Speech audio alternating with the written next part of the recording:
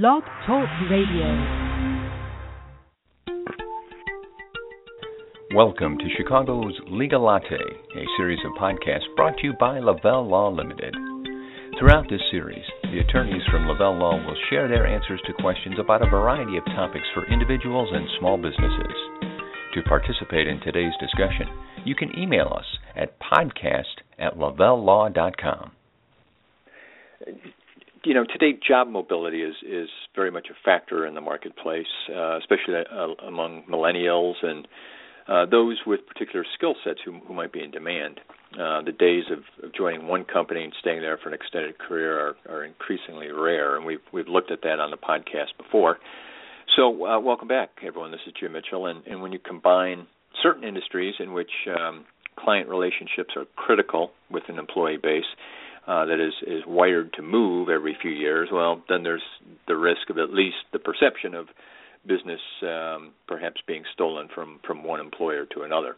Today we're going to focus our attention on the home health industry, a constantly growing market segment that's based really on direct client relationships, and we'll discuss the possible need for non-compete or non-solicitation agreements with employees. And, of course, when you talk about those, you got to talk about the enforceability of them as well. So here to guide us through that topic is Ted McGinn. Ted is a partner at Lavelle Law Limited, spent the better part of 2 decades deeply entrenched in home health law issues, and is going to shed some light on the topic for us. So good afternoon, Ted. Welcome back. Nice to talk to you again. Thanks, Jim. Thanks for having me. Always good to be here and participate in these podcasts. Yeah, a lot to cover. A good topic today. Now, you know, it's funny when you think of maybe just general medicine. You know, second opinions are quite common, and patients very likely to try several doctors before they find a group that they might be comfortable with. And I think most medical practices expect this. But tell me about the home health business. It's certainly a different type of situation. I consider that to be more of a business entity. Maybe that's not right, or perhaps it is. But do they take a different approach to protecting their customer base than perhaps a medical practice would? Yeah, well, in the home healthcare industry, these issues are always looked at and very critical and very important to the lifeblood of any sort of home healthcare company. Obviously, what keeps those businesses going and the lights on are the patients that they have. You know, they spend a lot of time, money, trying to build a practice, create some brand awareness, and create a patient census. The larger the census, the more value that agency has. So any threat to their patient base is always something that needs to be taken seriously. And there's always a few strategies that they can consider to try to protect their patients. Yeah, and one of those areas is a non-compete, non-solicitation type agreements. Yeah, just talk about it, because I want to set the stage here in terms of those home healthcare businesses. The employees that work there, are they contractors? Are they employees? Do they normally sign some sort of employee agreement? What have you seen in your practice?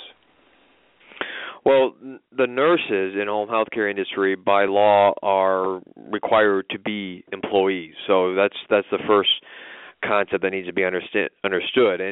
And when they come and work for a home healthcare company, the question you ask, do they sign a contract? Not always. It's not something that's required. However, this office always recommends to its clients that they have their nurses execute employment contracts. And would you then recommend that contract included non-compete clause? We definitely would recommend certain language be included in the contract that would try to protect those patient relationships. And before we really jump into the enforceability issue, I want to kind of comment generally on non-compete clauses and non-solicitation clauses. There's been some changes in the enforceability that happened over a decision that was rendered last year. But before last year, generally courts did not like these sort of contracts. They run afoul against the free enterprise system. Free enterprise, obviously, we are free to compete out there. It's good for the consumers if they have all the potential providers out there able to compete. You're going to, in theory, provide a better service for a lower price. So courts are always kind of opposed to enforcing these sort of contracts. Now, they would enforce them as long as they were narrowly tailored to protect a legitimate business interest, and they had to be drawn in a certain way where they were reasonable in scope and duration. What I mean by scope and duration, the amount of years that the covenant exists, and then also the geographic area for which it covered. Generally, covenants more than 2 years would be viewed as to be too long, too lengthy, and therefore not enforceable. Geographic scope, generally, if you had you can't compete for the entire United States, well, that was generally viewed to be too broad in geographic scope, and so therefore not enforceable. And I want to just dial it back here for a minute, because you mentioned something there. You talked about non-compete clauses. You also mentioned non-solicitation, if I heard you correctly. Are those the same thing, just interchangeable terms? Yeah, that's a good point. I mean, they're not the same thing. A non-compete is a covenant that would prohibit the individual from engaging in any sort of business enterprise that competes with their prior employer. A non-solicitation is a little bit scaled back. It does not prohibit the competition, but it does prohibit that individual from soliciting certain individuals to be either patients for their competing operation or perhaps employees of their competing operation. And generally they're more likely to be enforced than just a broader non-compete, because a non-compete it just prohibits any sort of competition. A non-solicitation allows competition as long as you leave our patients alone or you leave our employees alone. So in that effect, if I have an employee and after some period of time they decide to go to work for another company and provide similar services, they may be free to go, but there is definitely a restriction on them approaching any of my current customers that they may have served personally. That's where it becomes a bit of an infraction then. Exactly, and that's kind of an important concept to understand in the home health care area, because quite commonly nurses may work for multiple employers at the same time. A nurse who may be trying to pick up some extra work here and there, they may work for a couple different agencies, and many agencies don't mind that as long as you leave our patients alone. You want to work for another employer, go right ahead, but don't take the patients that belong to us. So that's why non-solicitation clauses are much more prevalent in home health care than you would see from a non-compete agreement. Okay.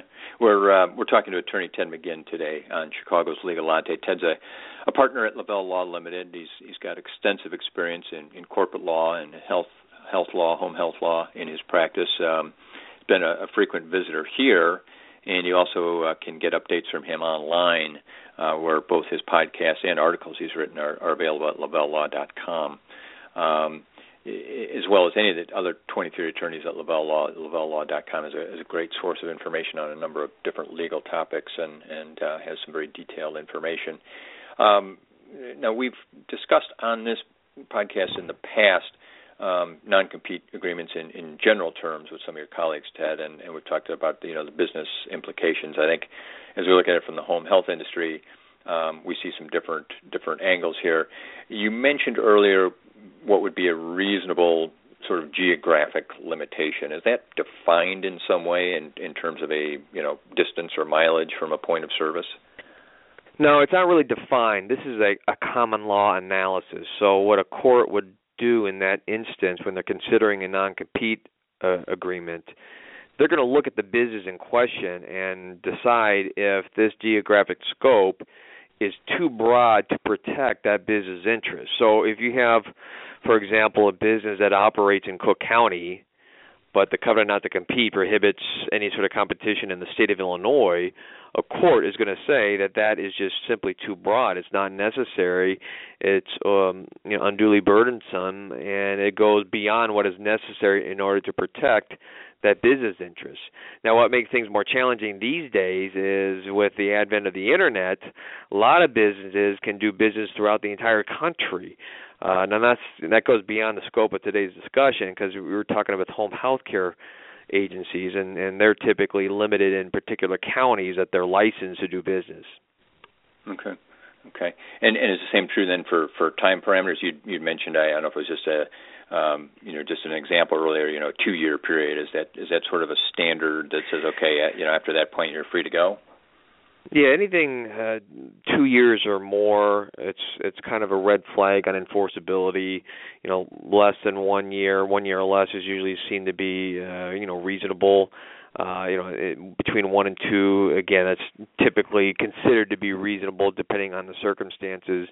But there's something I do want to bring up before I forget. There's a decision in Illinois that was entered in 2014. It's the Fifield versus Premier Dealer Services decision, and that kind of changed things up quite a bit, because as you mentioned at the very beginning, commonly in the past, these non-compete clauses or non-solicitation clauses would simply be included in the employment agreement, and the enforceability stemmed from the fact that the employee was receiving the position of employment, and that was viewed to be sufficient consideration to support the enforceability of the non-compete clause. After the Fifield decision, though, that's not the case anymore. The Fifield court held that there needs to be some other additional consideration other than just the continued employment to support the enforceability of the non-compete clause. So in other words, when a new employee comes to work for an agency, certainly you have them sign a contract, but then what we recommend is that they have a separate agreement that contains the non-compete or the non-solicitation clause, and that separate agreement has some other separate consideration, maybe $1,000 signing bonus, something that would support or provide for the consideration, because in any state, in order for a contract to be enforceable, there has to be consideration. There has to be something given in exchange for that promise. So that's what the Fifield decision held, and what that means is many of those agencies out there that in the past just had a simple covenant included in the employment agreement, they may need to look at that and decide whether or not that still remains enforceable today. And if it's not, they may need to have something drawn up to that's separate from that employment agreement. And we've got just a minute or two left here, and I know that in the past you've also done some work, I think, around intellectual property. Do you see in the home health law area that there's certain areas that might need protection? Because when we talk about people moving from one employer to another, that in other industries is a major concern. Does that come into play at all in this industry? Yeah, well, many times a client may come to us and they unfortunately didn't have their nurse sign a non-compete agreement or didn't have them sign a contract at all, and then the nurse is leaving and taking a block of patients with them, and the client is asking me, what do we do? Well, in that situation, we look to the Trade Secret Act. Illinois has a Trade Secret Act that protects the misappropriation from trade secrets. Now, the big question are these relationships with the patients considered a trade secret? That is something that's always litigated back and forth, and courts kind of come down on different sides of the issue depending on the facts and circumstances. The way I view it is the identity of potential patients in a home health care area is private, secret information. It's not readily available in the marketplace. It's not public information. It's protected under HIPAA. It's required to be kept private. And it gives you a competitive advantage. So I think that all the hallmarks of a trade secret. And so if a nurse comes and you introduce that trade secret to a nurse, in other words, the identity of these patients, and then that nurse leaves and takes that information with them, I think you have a very good argument that there's a trade secret misappropriation there, and therefore that gives you a theory to sue that departing nurse for damages under the Trade Secret Act. Great insight as always from Attorney Ted McGinn. Ted, I want to thank you for being with us today. Always great when you're here. Unfortunately, we have run out of time, so we will let Ted go. And just to remind you that we're here each week with new conversations, and if you have a topic you'd like us to cover or a specific question you'd like to ask, just drop it to us at podcast@lavelllaw.com.